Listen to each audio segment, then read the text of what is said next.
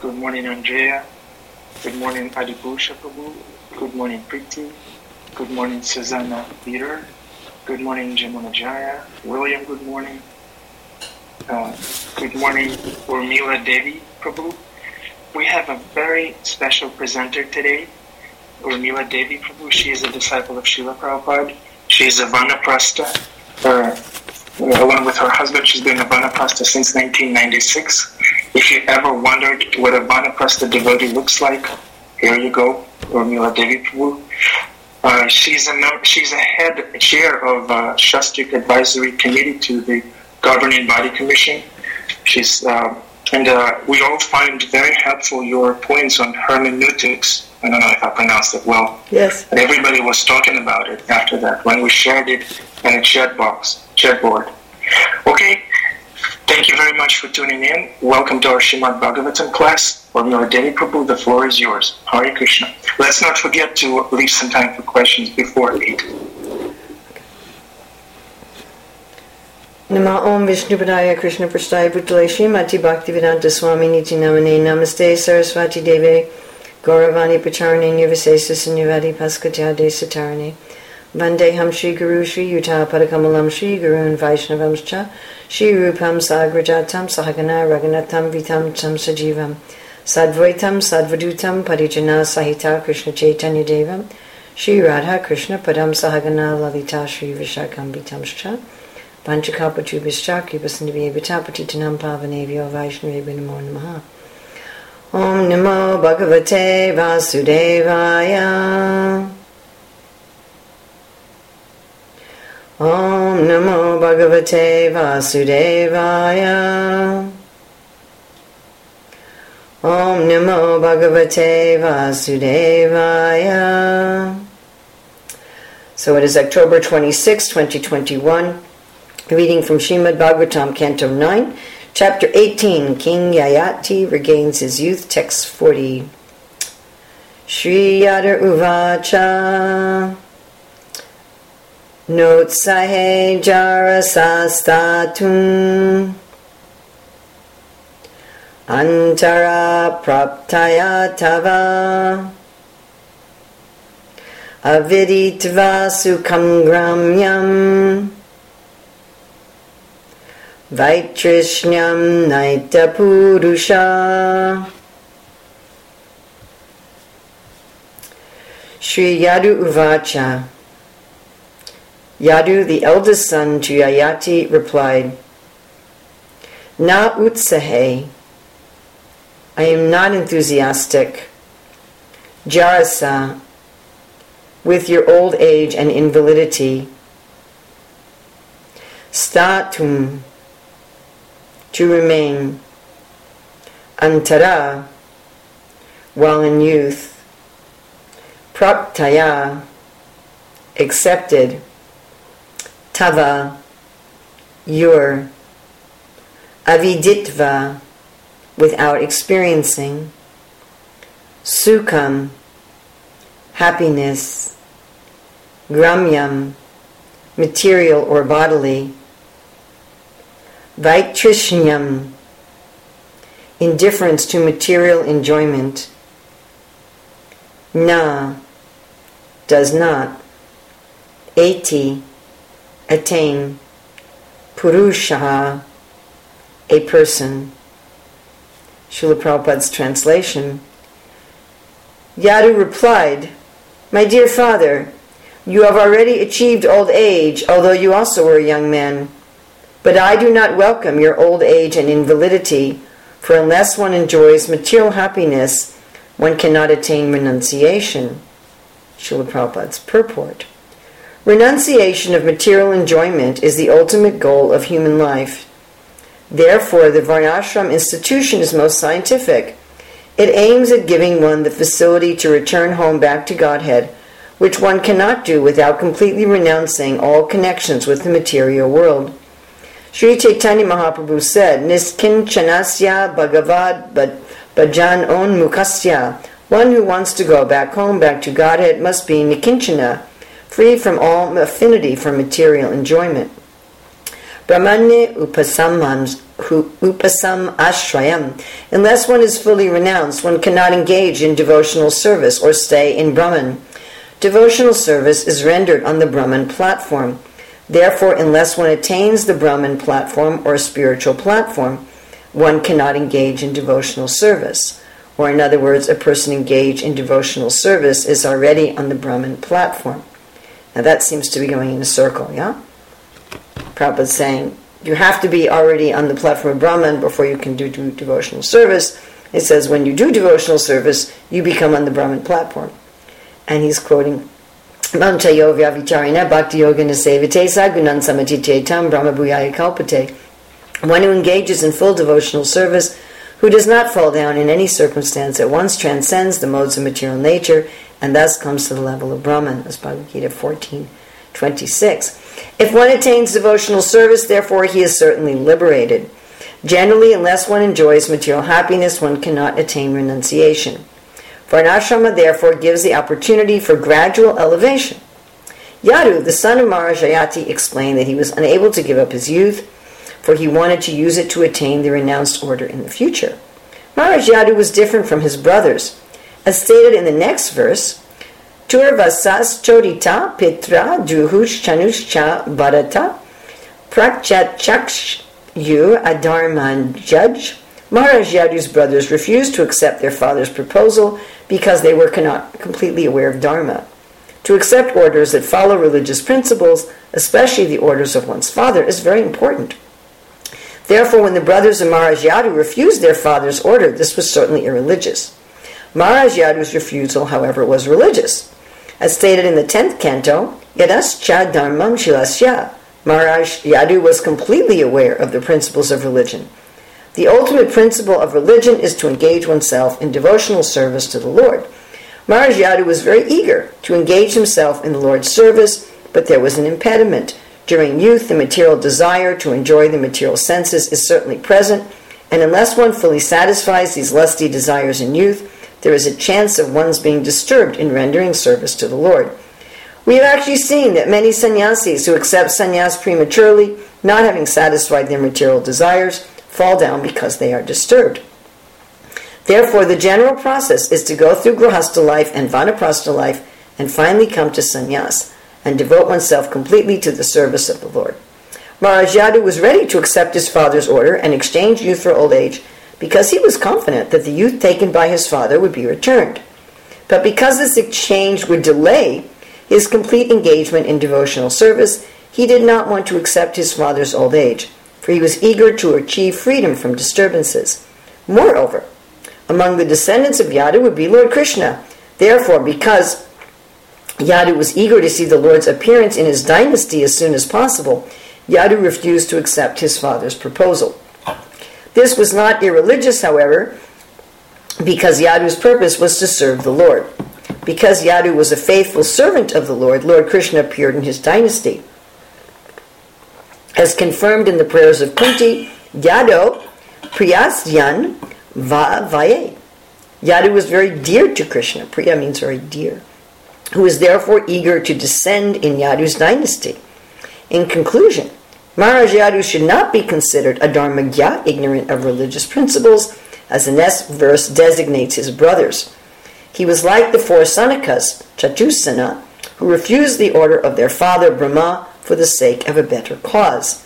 Because the four Kumaras wanted to engage themselves completely in the service of the Lord as brahmacharis, their refusal to obey their father's order was not irreligious. Wow, this is very complicated, isn't it?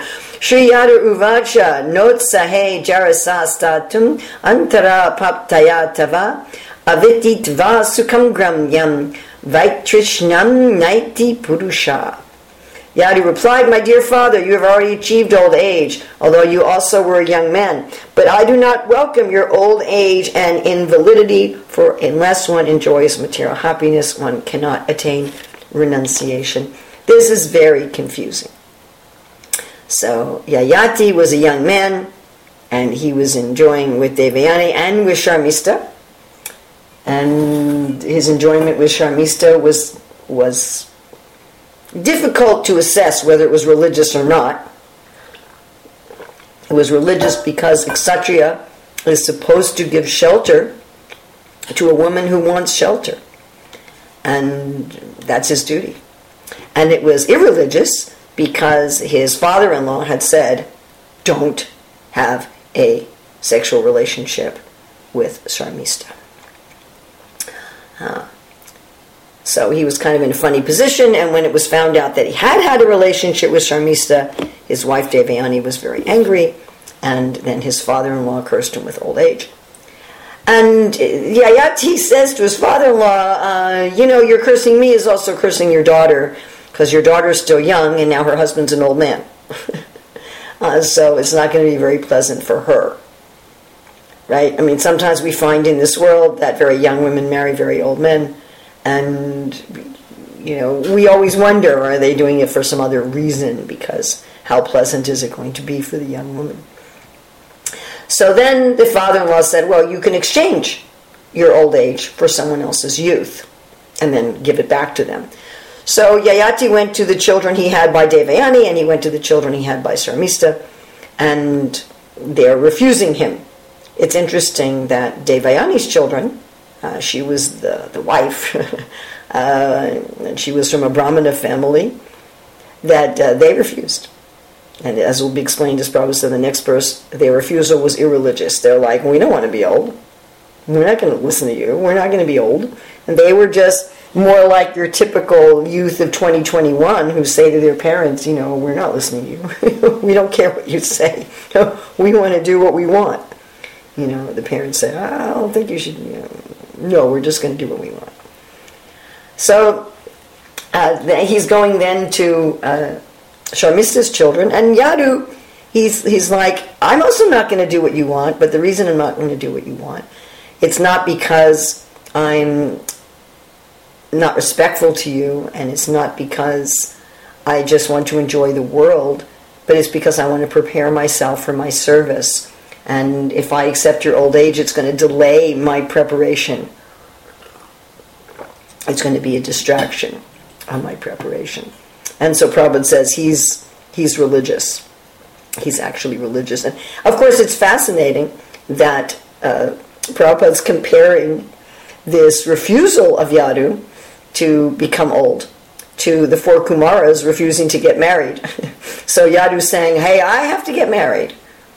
I'm not ready to become old. I have to be married. I have to have a wife. I have to have money. I have to do the things that people normally do when they're young. And the Kumaras are saying, we don't want you. The Kumara's father, Lord Brahma, the head of our Sampradaya, was asking the four Kumaras to get married, and they're like, no way. We want to serve Krishna as brahmacharis. So, how do we figure out what's dharmic and what's not? It's very confusing. I mean, Krishna says in Bhagavad Gita 9:30 that his devotees are saintly even if they appear to do something that's abominable. And Prabhupada writes there that sometimes the material and spiritual duties are in conflict, that generally the devotees are able to follow both material and spiritual duties, but sometimes they come into conflict instead of paralleling one another. And sometimes for the sake of one's spiritual duties, one has to do something that's abominable in ordinary convention. And reading that, I usually think about the fact that many of us, in order to take up Krishna consciousness, we're not obedient to our parents. That our parents said, no, I don't want you to take up Krishna consciousness. Forget it. And we're said to them, forget it. I'm going to take up Krishna consciousness anyway. I mean, I was fortunate my father was supportive, but my mother wasn't. And so I definitely disobeyed my mother. Here Prabhupada saying how important it is to follow the father. And I definitely disobeyed my mother in joining the Hare Krishna movement. So was that irreligious or not? Was it dharma or not? All right, so we're going to look, to try to answer this question, we're going to look at authorities. Here the father is an authority. And then we're going to look at what's dharma for each of us. And then we're going to look finally at one point Prabhupada makes here in the purport about Krishna's pastimes and Krishna's appearance. So generally, one should be obedient to one's authorities. So who are our authorities? Well, our authorities are the government. The government is our authority. If the police stop you on the road, you need to pull over your car or you can get arrested. Right? If the government makes a law, you should follow the law. Right? And then we have obedience in our job. We're employed by someone, the employer says, this is our company policy, this is what you have to do, we should be obedient. Generally, and nobody likes to hear this in 2021, but the idea is that the wife is obedient to the husband. Generally, the children should be obedient to the parents, they should be obedient to the teachers. It's quite fascinating that there was a study done by sociologists. Are there universal moral principles? Are there principles of morality that are followed in every culture and time of the world, irregardless of culture? And they found that there were 5. There were 5. And one of them is authority. So it's purity, authority, fairness, community, and harm. Don't do any harm. So choose the pure over the impure, follow authority, have things be fair, be loyal to your community, and don't harm others. Of course, how those are defined can be quite different from one culture to another, and the emphasis can be different from one culture to another. So some cultures emphasize loyalty to community more than others do. And if you think about it, there is a biological imperative for obedience to authority. We're born, as humans, we're born extremely helpless. I mean, there are lots of creatures who are, born much more capable. The giraffe that has to stand up and run with the herd soon after birth. We're very helpless, and we're very helpless for quite a long time as humans. So we're strongly dependent, in ideal normal circumstances, on our biological mother and father, or some other adult who's taking care of us. And we're really dependent to live and to be healthy. If the adults taking care of us don't take good care of us, we're messed up often for life, physiologically, psychologically, socially. And so having special regard for these authorities is important for our survival on every level. Also, we're social creatures. We're kind of herd animals. And as social creatures, most social creatures have some kind of hierarchy in their social structure. And again, if there's not some obedience to the authority in the hierarchy, then the whole herd will suffer. So we have some biological imperative for being especially respectful to authority. That we have principle of being fair in general, we have a principle of not harming, but there's a special principle of particularly respecting authority. And then this is why in every culture, like killing a police officer is a worse crime than killing an ordinary citizen, because they're in a position of authority. It's considered a much worse crime to kill your parents than to kill somebody else who's not your authority. This is, again, every culture has this concept. However, we all know that someone who's an authority by convention or by position may not always have our best interest in mind. We all know this. We all know there are parents who do not have the best interests of their children in mind. They may be using their children for their own purposes. I mean, there are sometimes extreme cases where parents prostitute their children for their own economic gain. But even parents who push their children into unsuitable occupations for their parents' own status, or in the days of arranged marriage. I mean, one of the main reasons that arranged marriage went out of practice in most of the world is parents who would arrange their children's marriage for the social status or the economic status of the family, rather than for the good of the children.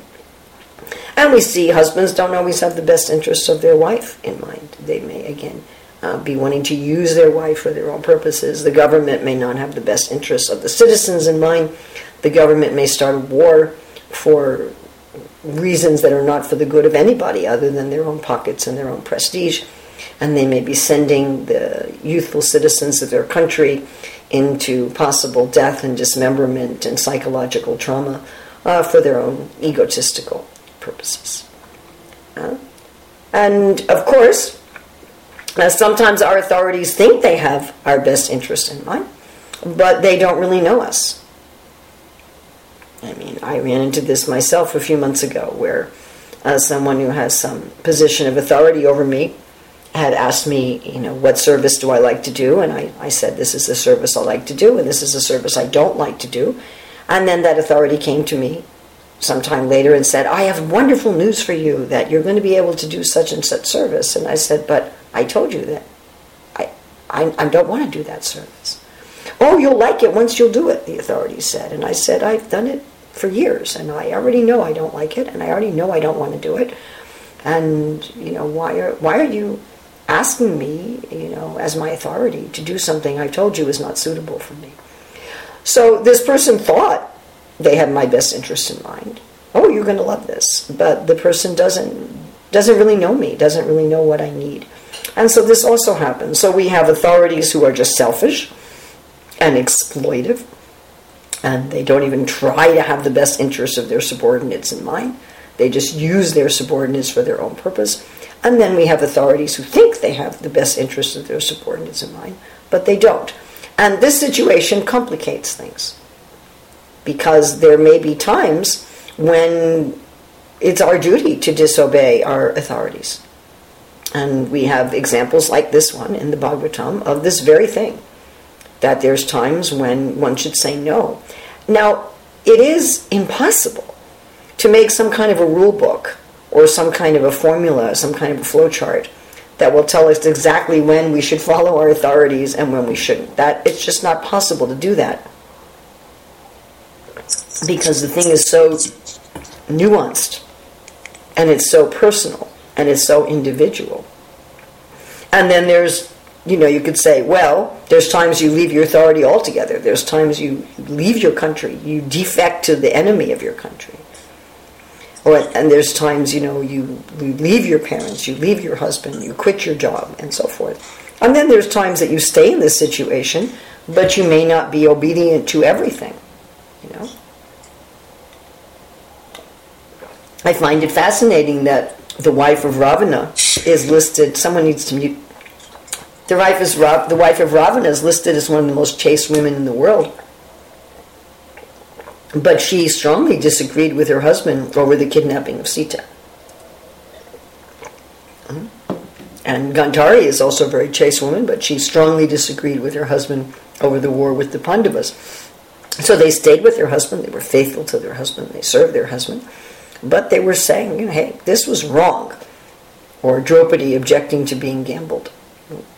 So sometimes we may say, sorry, this is something I'm not going to participate in, something I don't agree with.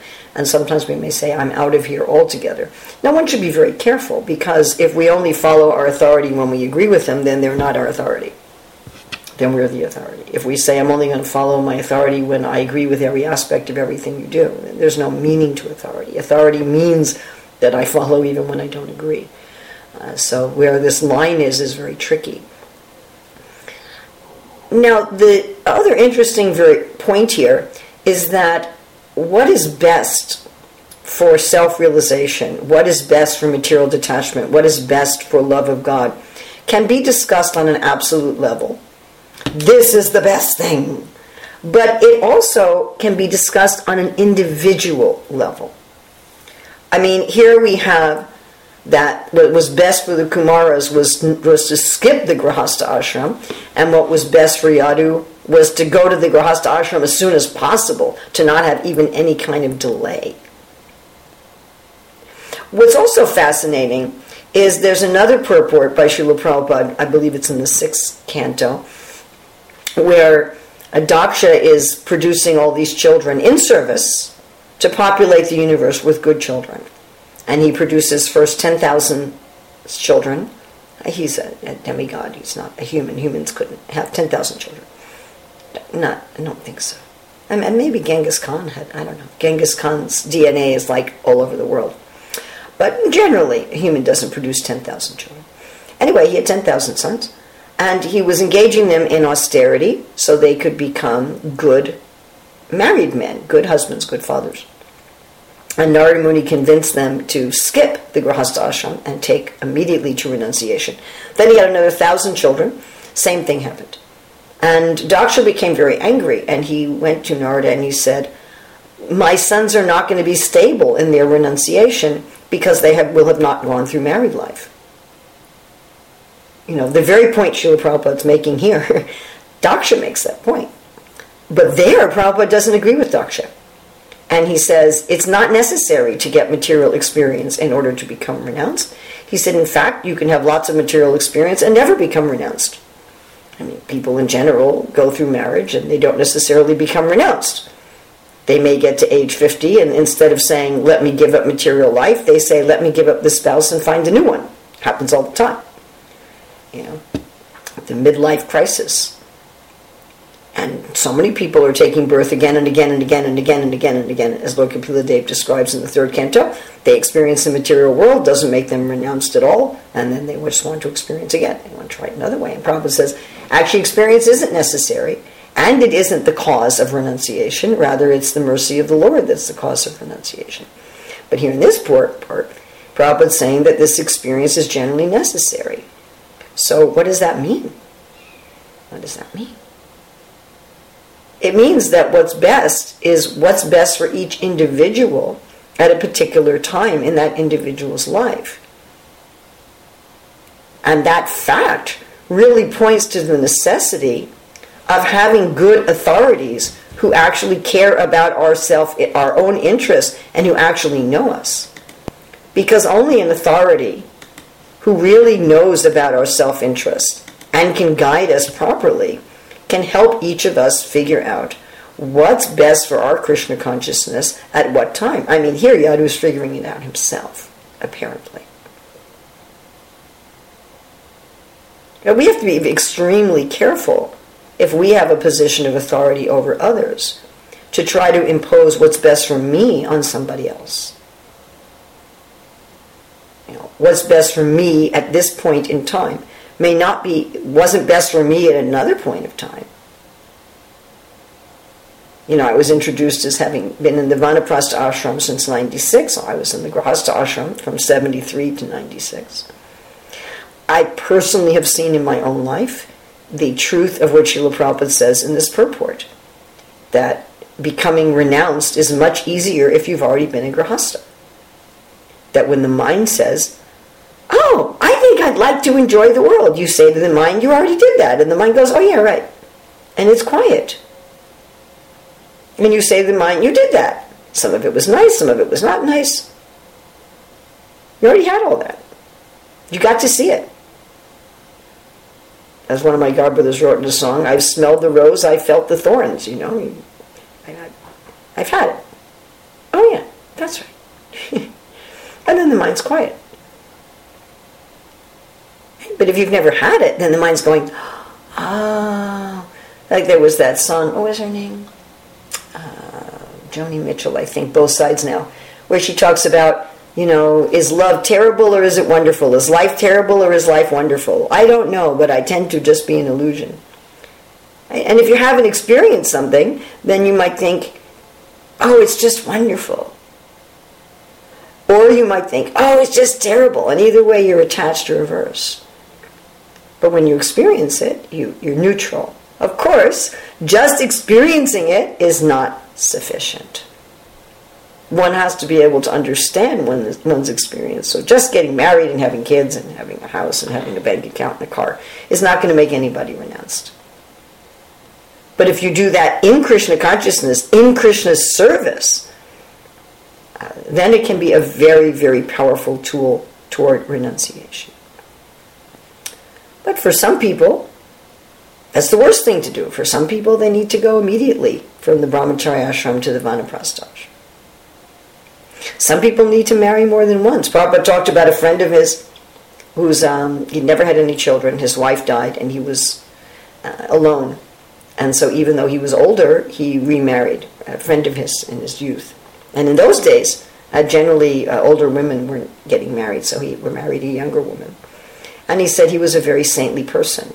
So that was, for him to marry a second time when he was older was proper. I mean, Chaitanya Mahaprabhu married a second time after his wife died, so did Bhaktivinoda Thakur. And for other people, that would be the most terrible thing to do. Just like it says in the Nectar of Instruction that who would not live at Radhakund. Does that mean everybody should jump up and go live at Radhakund? So, you can say being sannyas is the best place. I mean, it seems that Prabhupada in this purport is equating sannyas with Krishna consciousness. But sannyas isn't the best position for everyone. Some people should never take sannyas. And some people should take sannyas, but not now. And some people should take sannyas right now. Some people should be soldiers, and some people should definitely not be soldiers.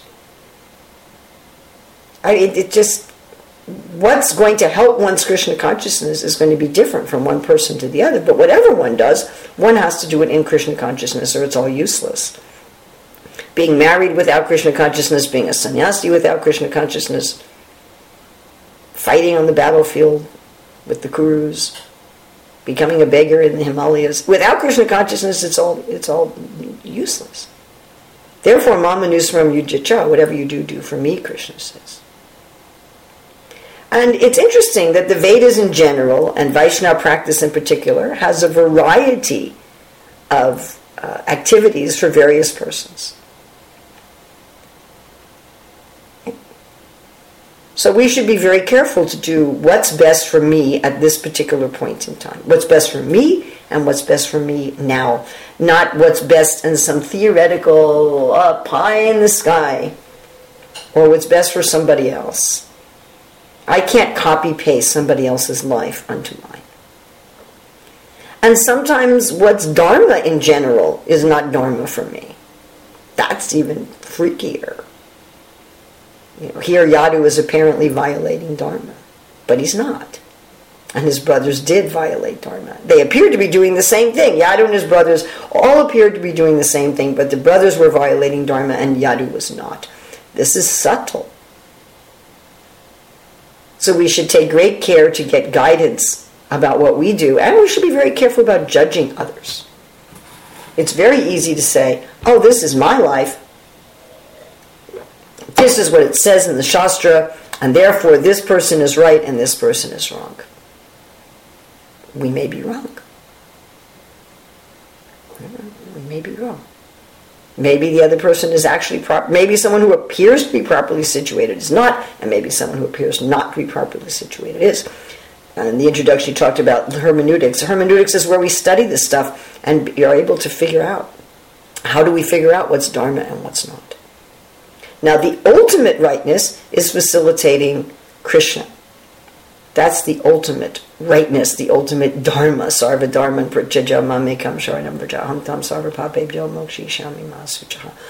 All subordinate dharmas are aiming at this one dharma of loving God. And shrama evahi kevalam, if we follow ordinary dharmas and we don't come to love of God, we've just wasted our time. And if we come to love of God, all the ordinary dharmas are being taken care of. Like if you serve Krishna, you're already liberated. You can't serve Krishna unless you're liberated, but if you just jump in and serve Krishna, you'll become liberated automatically.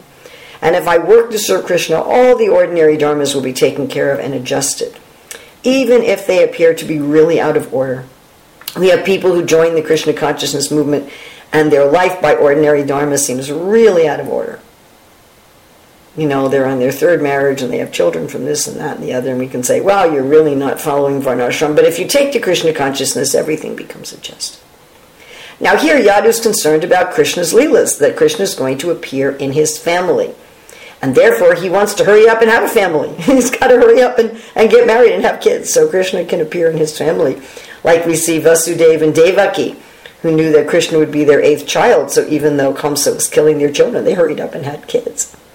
What's interesting also is that Yadu, along with his brothers, were cursed, that they could never become rulers because they had disobeyed their fathers. But this curse ended up to facilitate Krishna's Leela. When Krishna killed Kamsa, he asked Ugrasena to rule. And he said, we Yadus, we're cursed by Yayati because of Yadu's refusal, and therefore we cannot rule. This made Krishna a prince, a perpetual prince, rather than a king. Krishna likes to be a prince. Of course, in Vaikuntha, he's the king of kings. In Vaikuntha, as Ramachandra, he's the king. But in Vrindavan, Nanda Maharaj is the king, Krishna is the prince. And in Mathura and Dwarka, Ugrasena is the king and Krishna is the prince. And it's far more enjoyable to be a prince than to be a king. You don't have all the responsibilities of being a king, but you have the enjoyments of being a king, of being royalty. And so Krishna's intimate leelas in Dwarka, Mathura, and Vrindavan, far intimate than in Vaikuntha and Ayodhya, are facilitated by Yadu being, well, I can't be the king. Yadu was cursed and I'm in the Yadu dynasty. So this is some sweetness here in the Leela that's going on that's really not apparent on the surface. And this is inconceivable to most people. Most people just they can't get this level of dharma. Where Vasudeva had promised Kamsa, I'll give you all my kids, but when Krishna's born, he lies and he takes Krishna across the Yamuna and he drops him off in Vrindavan and he gives Kamsa someone else's child. He breaks his promise. Or apparently violating dharma. What to speak of the gopis running to Krishna in the middle of the night and violating dharma, and so many things that appear to be violating dharma but are really at a higher purpose. So we should be honest. What is best for me now? Honest, what do I need? If I need to be married, then be married. Better to be married and have kids and a home and money and a car or 2 cars, whatever, than to be a false renunciate and then fall down and cause a disturbance. I should have guides who are caring, who care about me and who know me. I should have people I can consult with, that I trust, that I'm willing to follow. And these should be people who actually know something about me, who have my best interest in mind and are going to know enough about me that their sentiment of having my best interests in heart will work because they know who I am. And I should be very wary of just jumping to conclusions about other people's lives and what's best for them. And I remember one time many years ago being very disturbed at the choices of somebody that I cared about. And I was praying to the deity very, please, don't let this person make this choice. This person should go on the fastest, easiest way. And the answer I got in my heart is this is the fastest, easiest way for this person. All right, we have about 7 minutes for questions, comments, corrections, chastisements. I would really suggest those who are interested in this complexity of Dharma to please study hermeneutics. Maybe if the Bhakti Center is interested, you could arrange, it's an 8-session course, 1.5 to 2 hours each, and requires some homework and some study and like that. But if the Bhakti Center wanted to sponsor this, the members of the Shastric Advisory Council teaching hermeneutics, we could probably do that. All right, so let's see what we have here. What we should accept as a norm and what should be exceptions that prove the norm. In most traditional societies, what Yadu is describing is a norm, and skipping the progression is not the norm. Yes, that is a fact. Prabhupada reversing that for his followers. Prabhupada did that at a certain point in time. So when Prabhupada first started the movement, he basically got everybody married. And he was sending married couples to go preach, and at a certain point, he did what he called battlefield commissions, where he gave young men, sometimes 20 years old, sannyas with the idea that that would create a lot of preachers. But it didn't work very well. I think Jayadeva Swami figured out about 80% of them did not keep their sannyas. But Prabhupada's initial thing was the norm, and Prabhupada's books, he generally preaches the norm. I have one god sister who said people should fight hard not to marry. That there should be a societal norm that people marry, and I know this is terrible to say in 2021, and marry young. The people should marry, and they should marry young. This is like, people think marriage should be when you're 35. That's nuts. Marriage should be at the peak of desire and fertility in the psychology and in biology. sorry. I believe that the laws of nature and the laws of God are synonymous. And by biology and psychology, people's main desires are peaking when they're young, and that's when people should marry and have babies and make money and all that kind of thing. That should be the norm.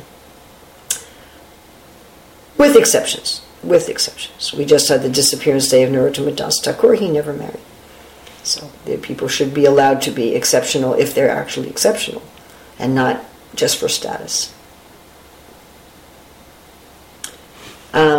Any other questions, comments? Hare Krishna, Mother. Hare Krishna. Yes. My question is in reference to when you were talking about accepting authority. And if you're just accepting authority when they agree with you, then you're only accepting yourself as authority. That's correct. Right. So I'm wondering about like a hypothetical. Let's take your example, right, where somebody told you to do something that was not right for you, right? Yes. Now, supposing your spiritual master had given you an instruction that just didn't feel right for you, how to reconcile this? Well, in the case that I was talking about, I was able to go to my authority's authority and get it nullified. And I actually ended up getting a written legal agreement about what I would do and not do. That was how I dealt with it. If you're in a situation where you can't do that, I really like what this one Christian author said. Thank you.